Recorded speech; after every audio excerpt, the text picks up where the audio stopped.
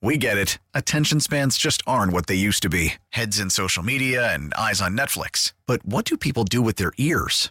Well, for one, they're listening to audio. Americans spend 4.4 hours with audio every day. Oh, and you want the proof? Well, you just sat through this ad that's now approaching 30 seconds. What could you say to a potential customer in 30 seconds? Let Odyssey put together a media plan tailor-made for your unique marketing needs. Advertise with Odyssey. Visit ads.odyssey.com.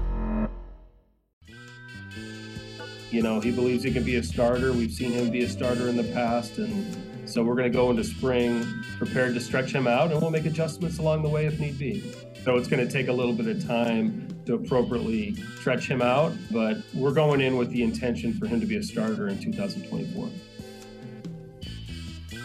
Mully and Haugh, Chicago Sports Radio 6-7 to the score. That is the White Sox general manager, Chris Getz. And he was talking on Tuesday saying he sees Garrett Crochet as a starting pitcher in 2024. Did not say when. He also said that they want to end a right fielder, but there are internal options. Yeah, there are internal options. I don't think any of them are really that great. Eloy Jimenez, Gavin Sheets, and the guy they just signed, Phillips. Was it Phillips the name? There are internal options. What was the purpose for Chris Getz speaking yesterday? Just curious. Did I miss something? I think they were having some meetings down in, or it's not down. It's over by Dare, I believe. In the Southside organizational meetings in Arizona. I just wondered, and they made him available. Not related to his Michigan Wolverines winning the national championship or anything. Taking a victory lap on behalf of. I didn't sit in on it, but I don't think anyone asked him about that. Did he bring it up? I don't know. Does he get a piece of that glory? I appreciate the access. I think that, gives you something to consider in a January Wednesday in Chicago. Garrett Crochet in the rotation, his last start coming for the University of Tennessee. So his next start will be his first career major league start. I don't know what to expect from the White Sox, but I think it could be another long season. And I don't know what to think about the Dylan Cease trade rumors because yesterday didn't provide all that much clarity.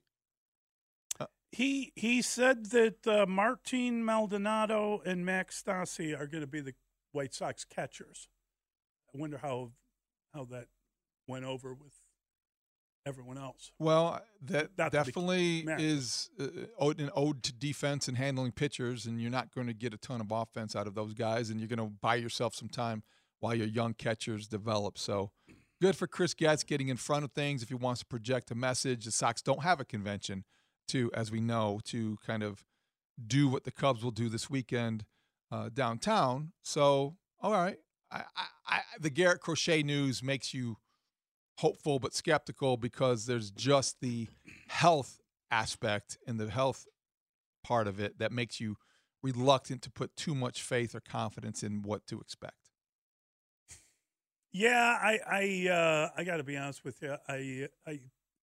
I'm having a hard time getting fired up about, normally the hot stove warms my heart, but this is just more difficult. I mean, and I said it earlier, I'll say it again. There's a certain desperation involved in if you're trading away your best pitcher, your Cy Young candidate, your number one, and then you're talking about trying to take a guy that unfortunately got injured and has been struggling to get back from that and moving him into the starting rotation.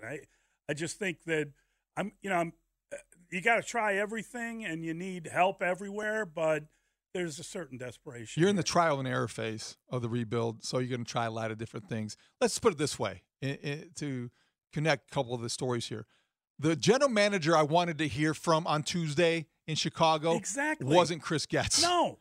I would really like to know what Ryan Poles is thinking. I really want to know what Ryan Poles is doing. And I really want to know what is going on at Halas Hall as we all wait collectively for some news to trickle out of there and for this to be addressed. Do you see a Friday news dump? Is that what you're saying? It's conceivable. It would be on brand, and I think we have seen that before. Friday, not that anybody – well, it is. You said news dump. It is relevant.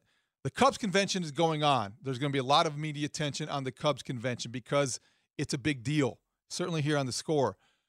The Bulls are having, the Ring of Honor inductees. There's a possibility Michael Jordan could be in town. Michael Jordan coming to Chicago, being at the United Center would be a thing. Yes. It would be a thing. It's going to be a big enough thing with the Golden State Warriors in town. Steph Curry, Steve Kerr, maybe is Draymond Green going to be here? Did you hear Draymond say earlier in the week that when he was talking to Adam Silver about the suspension, he basically contemplated retirement and said he was going to – I did hear that. He was going to retire, and apparently Adam Silver is the guy that talked him out of it, told him not to make a decision like that. Said it would be a rash decision to retire. And he thanked Adam Silver, and he thanked the NBA, said that it's great to play in a league where people talk to you like that. I mean, it was pretty powerful good stuff. Good for Draymond. Yeah, absolutely. It was powerful. They're going to be in town. So the Warriors and the Bulls, the Cubs convention Friday, you could see the Bears trying to sneak in there, and if they have to fire somebody, it would get the least amount of attention than any other day this week, probably any other day this offseason. If they want to do something, do it Friday, because it would not be loud in terms of an announcement. I'm curious about the Bulls. I'm curious about how much interest there is in that game in the Ring of Honor if Michael doesn't show up. If there's no Michael Jordan there and you have your Ring of Honor, do you really have a Ring of Honor? And if you were putting together a Ring of Honor, wouldn't you try to do it around his schedule? Well, yeah, maybe. Yeah, I know what you're saying, but I think his schedule is so unpredictable that it puts you in a difficult spot as an organization to tie everything into his presence. I think at some point in time, if you can't get on the same page, and maybe this reflects the relationship he has with the Bulls organization. He just was owning another franchise, a competitor, until he just sold. So I know what you're saying. I don't know that it takes anything away from the other people going into the Ring of Honor if Michael Jordan isn't there. I still think it's a special occasion. I still think it means a lot to the people going in. And Jordan's presence would certainly magnify the moment for everybody, make it more memorable. But I don't know that it would diminish it necessarily unless you're looking for – I don't think it would. I mean, I certainly Jordan coming would be magical night at the United Center. But they can still have a very good event if he doesn't. I don't mean to sound like I'm dissing the thing if he's not there. I'm just saying there would be a lot more gravitas if he is. Yep. As simple as that. Absolutely. Absolutely he would. I hope he shows up. Yeah, I hope he shows up too. I just think it'd be great because is there anybody that is more beloved in Chicago sports history than Michael Jordan? It's a good question. And Michael, as we talked about, Michael, a son of North Carolina, he was technically born in New York, but definitely kind of a Carolina guy. The way you think of him, Michael belongs to the world more than the city of Chicago, right? Michael belongs to the all-time greats. I think that everybody holds him in highest esteem, but I don't know like anybody feels like Jordan is, of Chicago. He's almost like larger than the city in terms of global icon. Sport. Yes. More than a Chicago icon. And maybe in that context, and maybe Walter Payton would be the only other person that would come to mind. Right. The universal appeal of sweetness in the Bears because everyone grows up a Bears fan and remembers. But he stayed here, and and obviously the tragedy of losing him as early as we did. I'm not arguing with that, but I don't think there's any other. I can't think of anybody that you would say is kind of above his sport in the same fashion in which somebody Michael who Jordan transcends a sport and is in his stratosphere. Yeah, I don't think that you can come up with somebody. He's just an all-time kind of different. He belongs to the world, which makes it difficult for you to get on board with his scheduling and his cooperation. I wonder what his motivation level would be to come to an event like this. It's a good question. Yeah. What's in it for him? And does he look at it as a potential headache because, Scottie Pippen will be here? Well, that Phil, is invited at least. Phil Jackson is going in. Are these things that he would welcome or want to avoid? Phil?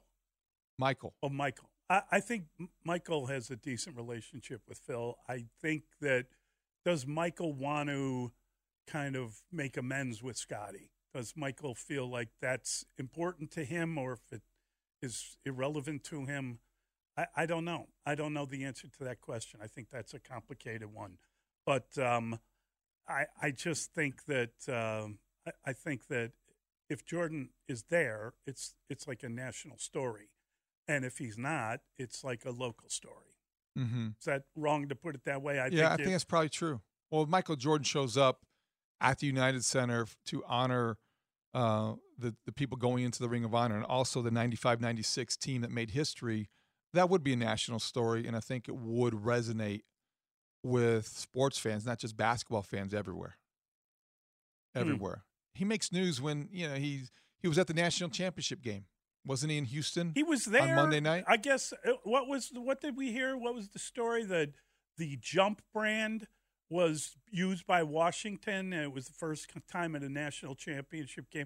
He's also buddies with Derek Jeter, who grew up in Michigan and was wearing a Michigan jersey while he was watching the game. So who knows? I mean, I don't know if it was just convenient for him, or if he cares that much about the Jordan brand.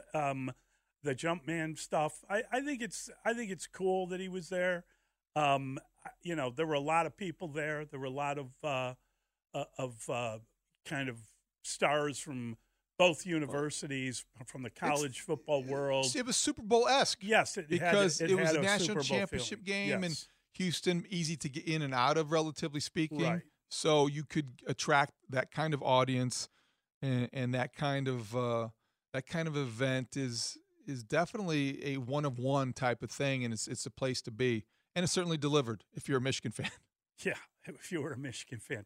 What was good about that game, in retrospect, is that it did not have a determination until the fourth quarter. And it wasn't until probably when they went up 21, the game was over. When they had the interception return and then the touchdown, that's when the game was over. And so that was relatively late. It looks like a completely lopsided blowout, and it wasn't. Yeah, Washington fans walked out of that game kind of feeling like Michael Penix, right? Just getting bruised and battered and beaten. Their psyche was abused, like Michael Penix, ankle and back and spleen and head. I mean, that guy. Oh, poor guy. How long is it going to be before he recovers and able to prepare for the combine? I tried looking that up last night. I spent a lot of time just trying to see if anyone's writing about, did he have to visit the hospital? Like, how badly was he beaten up? He looked like he should have been stretchered off the field. He did look like somebody who it was bad enough to remind everyone, and we talked about this a little yesterday, of just how injured he's been. Because you're like, oh, man, his ankle? Oh, man, his shoulder? Oh, how's his knee? Didn't he have that operated on? How many surgeries? And so all of a sudden, by the end, you're looking at him as, in a different light than maybe you began the night. And so he started the game as a potential top 5 pick, and he ended the game with people openly questioning on social media whether he's going to drop out of the first round. I mean, that's silly. I think he's still going to be a first-round pick, but you can't ignore his health history. Well, I mean, again, that's a big problem. I'd be curious to know how he came out of that game. I mean, how bad is that ankle? It was a terrible-looking injury. And really, when you go back and think about the game, that play was the determining play in the game because he got stomped. He throws a pick. There's like a double catch. The guy gets his hand under the ball. Right. And that is the first play of the second half, and he's compromised the rest of the half, basically. He wasn't able to throw the ball down the field with the kind of aplomb he had in previous games. And then they were just teeing off on him. He still is likely to be the third quarterback taken in the draft, according to a lot of you see all the mock drafts already in the aftermath of the national championship game. Mel Kiper's, list comes out. J.J. McCarthy was the 5th-rated quarterback, which kind of surprised me.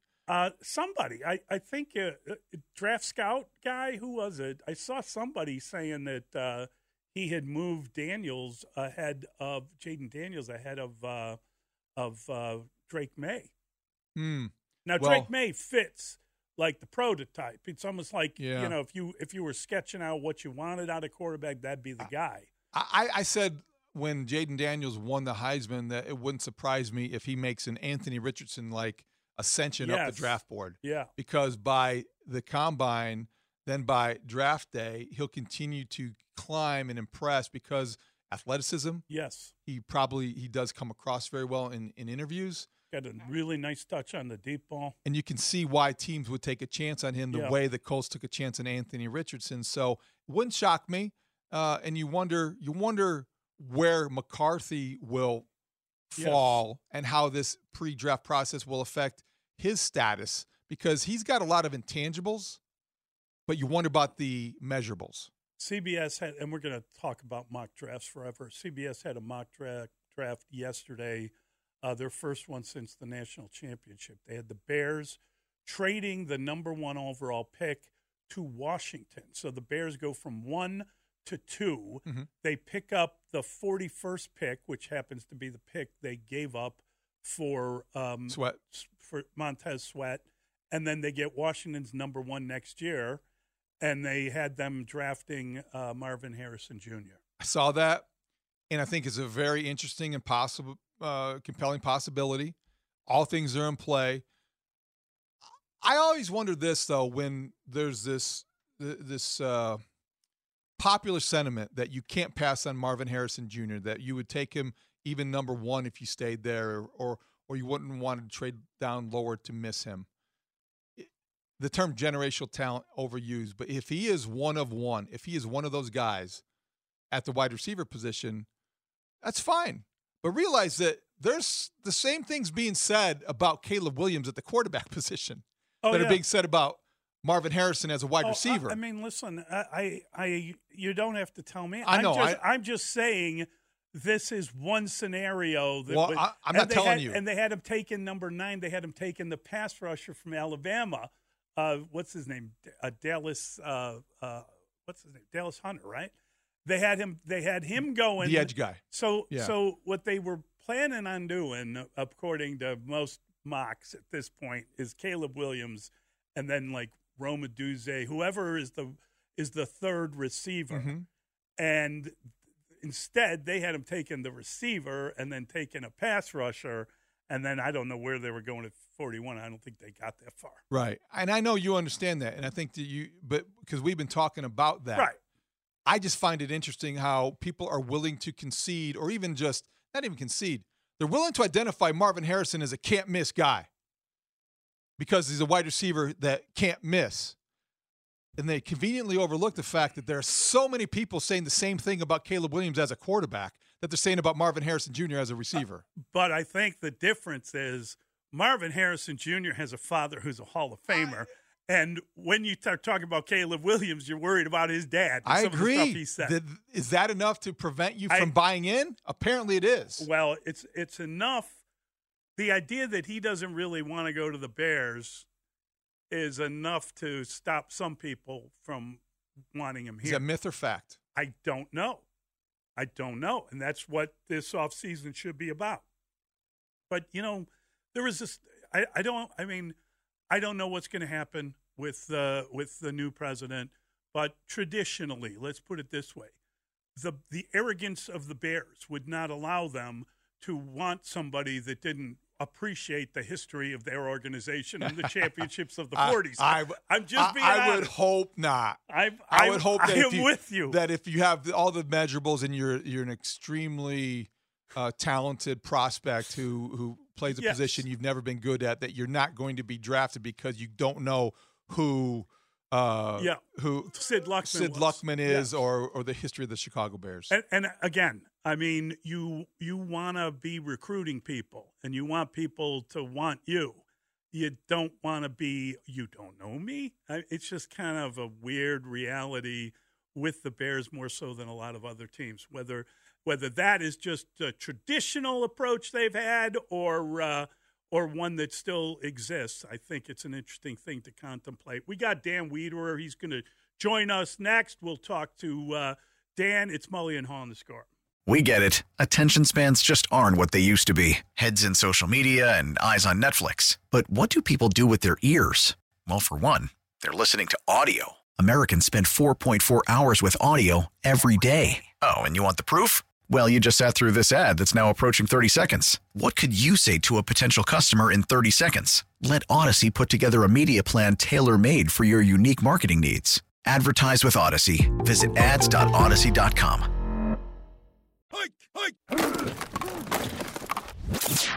Dan Wiederer. You've got a guy with credentials, you got a guy with some qualifications, and now there's just, when done at its best, provides a level of steadiness and stability that helps create and stimulate success. On-air contributor for 670 The Score. Listen, we're not going to accept the status quo. We are going to push for more. We are going to strive for more. Co-host of the Take the North podcast with our own David Haugh. We're going to take the North and never give it back. Dan Wiederer with Mully and Haugh on 670 The Score. Bear down. Let's go.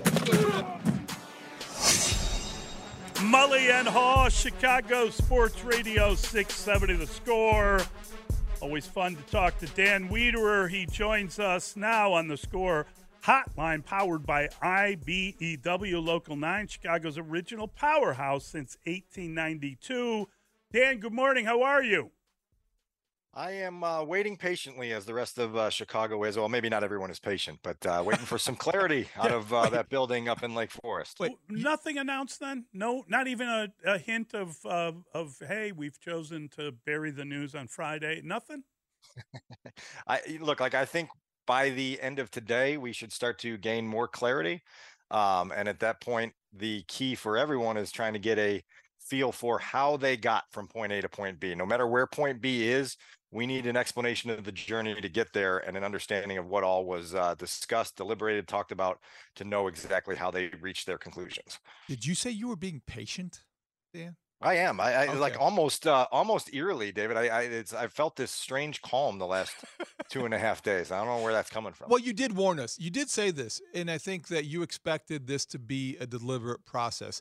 I would think that you could interpret it a couple different ways. You could look at it, okay, the clock's not ticking in their office because they're oblivious to the kinds of things that, we talk about in terms of urgency, and they're going to embrace the status quo. Or you could interpret it as, boy, Ryan Poles really wants to keep his head coach, but Kevin Warren might be trying to talk him out of it. I don't know where you come down on it, but I've heard both theories advanced. Well, I understand both theories, certainly. I am resisting the temptation to interpret anything until we actually have a decision and an explanation of that decision. I think a year ago when Kevin Warren came on board, we all sort of stepped back and said, for the organization, this should be a step in the right direction, because you're going to now have a heightened level of thoroughness at that position, at the team president position, a heightened level of detail, some football sensibility to add to the most important and high profile decisions that the organization has to make. And that's an upgrade, and now obviously you still have to make really good decisions with your processes, but the processes should be better. And I think that's what these last couple of days have been about at Halas Hall. And look, like if we have final decisions by Thursday, by Wednesday night, by Friday morning, the football world will go on as it would have anyways. And it's just uncomfortable for those of us who live in the realm of uncertainty to feel that for a few days, but ultimately they're not falling behind anything. There's nothing wrong with taking this approach. You still have to make the right decisions. What, is there any, they're going to be unified in their message when they finally give it. And I think maybe that's one of the reasons that they're being as deliberate as they are with this stuff. How do you make sure that whatever messaging you want to make has been practiced and kind of rehearsed a little bit? Mully, it's a fantastic question, because that word you used twice there, messaging, has not been the strong suit of this organization. We all know that historically bad Zoom press conference that came out of the 2020 season, and how things that were literally on their script resonated with the outside world. The infamous Ted Phillips quote, George talking about how impressed he was during the 6-game losing streak. That needs to be better this time around. I also think there's bigger picture questions on messaging going forward beyond this next set of decisions, and how you put your organization in a position to not fall through those open manhole covers like they've done so many times in these settings. So you're right. Like, the messaging is as important as the decision in some ways in this particular case, because you have a very edgy fan base waiting for answers, waiting for a concrete vision, and you better be able to explain it to them well. And I said to David the other day on the podcast that this is one of those moments that if you're doing this sensibly as an organization, you do not cut off the press conference. You let it flow until you sense in the room that there's no more legitimate questions to be asked. It's not like 5 people talking over each other and you say 2 more, because you know that there's 5 or 6 more questions in the room. Let all the questions be asked. If you're confident in your decisions, you won't have any problem answering them all. And so I'm hopeful that that's part of the plan of attack up in Lake Forest this week. Dan, Michigan winning the national championship and Jim Harbaugh being linked to NFL jobs was a big story yesterday and continues to be. Mike Vrabel being fired in Tennessee is a big story because of his availability and where he is on the coaching tier. How does either one of those developments affect the conversation at Halas Hall? No, I mean, it should affect it, because if you're doing this properly, you are not only evaluating Matt Eberflus and his staff, but you're exploring what the replacement options could be. Now, you better have a handle on what those 2 guys and others around the league are kind of leaning and hoping for. I think there's sentiments that Harbaugh's first choice could be the Chargers job out in LA. There's sentiments that if Bill Belichick gets ousted in New England, that Mike Vrabel could return home there. And so you need to navigate all of that. It's a chess game that needs to be played, but you also need to use that moment in time to understand that, okay, this is unique. There's a different landscape here in the NFL right now. There's different options available to us. What is realistic for us? What should we feel out a little bit more? And how do we just make sure that we understand how rare this moment is, where you have a chance now to reboot, potentially at your coaching staff, potentially at the quarterback position, marry those things up for the first time in forever. And David, one of the things that I heard consistently from people around the league the last few weeks when I was working on those pieces for last week was just how difficult it's been for the Bears to be unraveling the backwards nature with which they handled the last 3 off seasons. Rebooted at quarterback in 21, then rebooted at head coach and general manager in 22, then rebooted at team president in 23. And it's the absolute reverse order of how a healthy organization would do things. Well, now you've got a chance to start to create health in that regard. You better take advantage of it, because it doesn't come around all the time. Yeah, I totally agree with that concept. And I said to David this morning, to me, Mike Vrabel is an upgrade over Matt Eberflus, hands down. He's an upgrade over – I would move him to the top of the list of guys that I'd be willing to hire, especially when you consider some of the dysfunction with that organization, trading the wide receiver against the will of the coach and trying to draft one. And I don't know what the purpose of that was, watching the team they trade him to get to the Super Bowl. and Vrabel made 3 playoffs and was a really good coach with a very mediocre quarterback situation, in my opinion.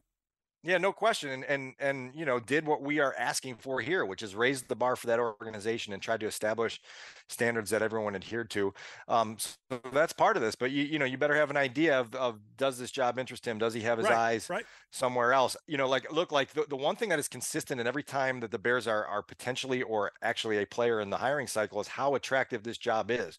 Well, recently the vibe is it's never been more attractive because of the opportunity now here to put your stamp on everything, to join the organization at a point where they not only have the number 1 overall pick, but they've got another top 10 pick. And so this idea that if you draft a quarterback at number 1, you're not allowing yourself a chance to build the team around that quarterback, it's nonsense. They've got a chance to go get a receiver in the top 10. How many times have the Bears chosen a receiver in the top 10 of a draft?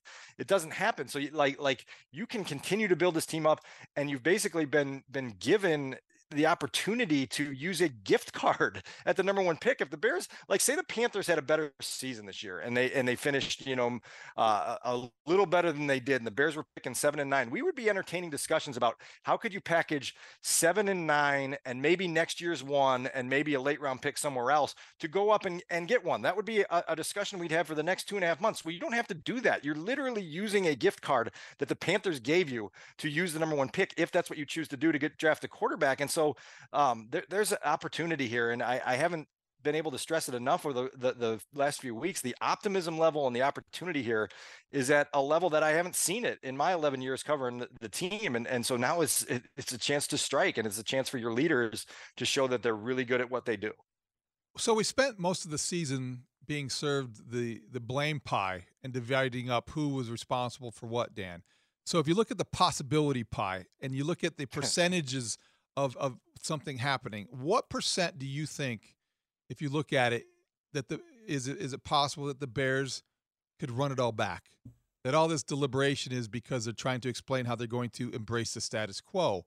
They can't say much about the quarterback yet, but they could lean in that direction. Is it conceivable in your mind that the Bears could be convincing themselves it's in the name of progress to bring back Matt Eberflus, Luke Getsy, and Justin Fields? 1.63% is the chunk of that pie.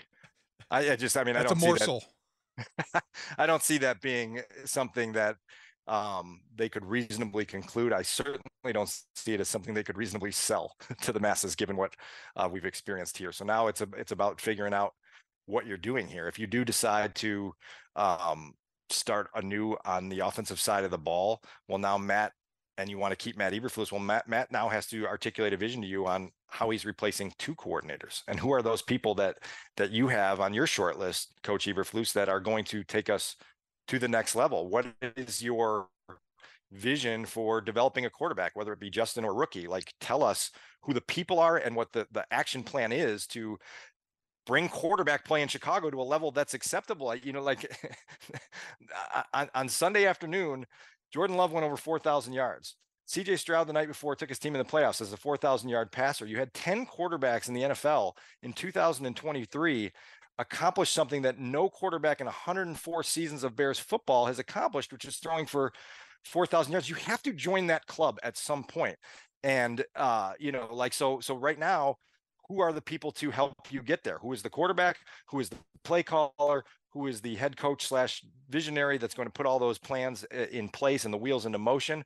Let's hear it. And I think that's what part of these last couple of days have been about. Obviously, Monday was centered on player exit interviews. I think yesterday was, okay, let's scale back and see this from a coaching lens. And now let's start to zoom forward and figure out what the proposed plans are to get this thing on the right track, because 7-10 and last place is just too common of territory for the Bears. And at some point you can't keep settling for that. Yeah. I told David driving in on Monday that what really was kind of ringing in my head is this idea that the Bears do a great job of selling losing. And we've seen it happen all year long. All year long, we've heard our record may be this, but really we're 4-4 because this game mattered. And that we lost those games, but if we'd won them, we really would be a play. It's just nonsense. And it's at some point you got to wake the hell up and get some smelling salts in there. Mully, this is an analogy I've used more than once, and it's sad because I've had to use it more than once, but this is an organization that sells itself on how well the airbags work. You know what I mean? And the ultimate goal when you go to buy a car is not like, what is this going to do when it crashes? It's does this car handle well? Does it get me from point A to point B smoothly? Is it something that's incredibly reliable and fun to drive? And it's always like, well, if you crash, you're going to not be in the hospital for too long afterwards. And that's what they sell. It's the culture, the idea that through the turbulence times, nobody's pointed fingers and there's been no backstabbing or, rifts inside the locker room. Like, eventually there needs to be more than that. I also, I've pointed out on a number of occasions where Ryan Poles has come from. And not only did he sit on top of a double-decker bus in Kansas City to experience a Super Bowl parade, but in the early time of his tenure there, he was going through coaching changes. He sat through the end of the Todd Haley era. He sat through a season of Romeo Crennel before they got to Andy Reid. He was with 3 different general managers. And so change shouldn't be something he's averse to, I guess is the way to put that. And he should understand that there's a climb in this league and a way to go about it in a way that you're constantly raising the bar. For whatever reason, the bar that they're trying to raise at Halas Hall seems like it weighs 1,400 pounds and no one can get it above their shoulders. Dan, thanks a ton. Great stuff. Appreciate it. Thanks, Dan. All right, guys, stay patient. Stay patient. All right. 312-644-6767. It's Mully and Haugh on The Score. Keep Justin Fields. Keep Justin Fields. Mully and Haugh, Chicago Sports Radio, 670 The Score. That was Mike Florio with us yesterday. That was funny. And you know what? It sounded like Mike was sitting in section 348 at Soldier Field on the last home game of the season. And he sounded like another guy who played quarterback for the Bears for a very long time who had the same type of sentiments. Yeah, how about that? Your guy, Jay Cutler, your state mate, was, I mean, you're right. It's a compliment. Hoosiers. The man from Santa Claus, Indiana, is on Inside the NFL on HBO, and here's what he had to say. Jay, you see Justin Fields addressing the Chicago media for what could be the last time. If you were general manager Ryan Poles, what would you do? How much time we have? 4 months. This is about as complex as they get. They got the first pick. They've got the 9th pick. You've got Caleb Williams. You've got Drake May, highly up there at 1-2, 1 through 5. And then you got Justin Fields going to his 3rd year. He's 10-27, 40 touchdowns, 30 picks. His fourth quarter stats are pretty bad. And the team's not that good. I don't know what they're going to do. What I think they should do is trade down, get some more guys on that team to help out Justin, and see what happens. Because let's plug in Caleb Williams on that team. Yeah. What happens? If he's out there in that game with that game plan as many times as Justin had. Because I looked, because I'm on Justin Fields' side here. Because I'm afraid to take that chance with a guy in the top 10. We've seen that since we've been in the league, drafting top 10 quarterbacks is a crapshoot. You could get a Jay Cutler where your guy gives you a chance to win, or you could get a guy who flames out in a year or two. I think when it comes to Fields, you watch that game, you try to put the sacks on him. It's hard to do it. Like, where's he going with that football in those situations? You know, the offensive game plans have been pretty bad. He's on his 2nd coordinator already. Will they have a 3rd one next year? Who knows what's going to happen there? But then I think if you do trade, you've got to look in who you're going to trade to. You know, there's Washington, New England, Atlanta, Vikings, Denver. You know, there's a lot of teams out there that want quarterbacks. So I think if they do get out of there, they need to be careful who they do trade to. But I think if you blow it up and you start all over again with the number 1 pick, you might be sitting in a worse position than you are right now. Interesting. Jay Cutler. He's very good. I think he's very strong as an analyst. I think he would be great in a booth. He's good in the studio. He knows the league. Like him or hate him, Jay Cutler knows the NFL, and I think he articulates that position very well. If you are a pro Justin Fields person, you heard everything that you believe from Jay Cutler, and you're sitting there nodding your head. I think Jay went to Vanderbilt. I think that he may have graduated from Vanderbilt. I haven't really looked. Smart guy. Didn't go to some junior college and transfer into Cal for a couple of years without graduating. Nice comparison, especially in a week where we're hearing from a lot of quarterbacks who didn't play this year. Oh, that's awesome. Jay Cutler makes a good case for bringing Justin Fields back and building around him. I wonder how quarterbacks look at up-and-coming quarterbacks and if they're more critical of guys like Caleb Williams because of that. You know what I mean? They play the position and they can find flaws, but they might be looking for them as well. Don't know. He makes a strong case, though. I'll have to say. He stated that quite well. Yeah, he did very well with that. No question about it. All right, we're going to shift gears, and we're going to bring in our guy, Casey Johnson, and we're going to talk Bulls. And the Bulls are a significantly different team than they were when the football season was just getting going. Now that we are done with the Bears season, we're going to ask KC to catch everybody up on where they're at and what happened and why they are doing better than anyone expected, including unbeaten with the return. 2-0. 2-0, baby, with Zach LaVine coming off the bench. What does that mean? What will it mean? Vooch coming off the bench. Will he continue to? I don't know. Good questions for KC. We'll ask him those next. Mully and Haugh on The Score. We get it. Attention spans just aren't what they used to be. Heads in social media and eyes on Netflix. But what do people do with their ears? Well, for one, they're listening to audio. Americans spend 4.4 hours with audio every day. Oh, and you want the proof? Well, you just sat through this ad that's now approaching 30 seconds. What could you say to a potential customer in 30 seconds? Let Odyssey put together a media plan tailor-made for your unique marketing needs. Advertise with Odyssey. Visit ads.odyssey.com.